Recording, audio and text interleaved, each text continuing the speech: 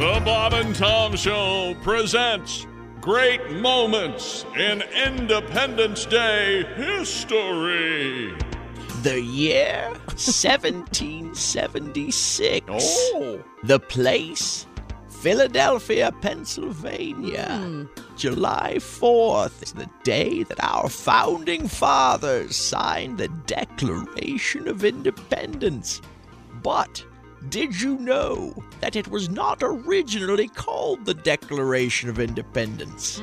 Working titles included the Freedom Doctrine, the Liberty Manifest, and the Note to Tell England to Go Get Finally, when it was all said and done, Yes. the Declaration of Independence became one of the most important documents in modern history.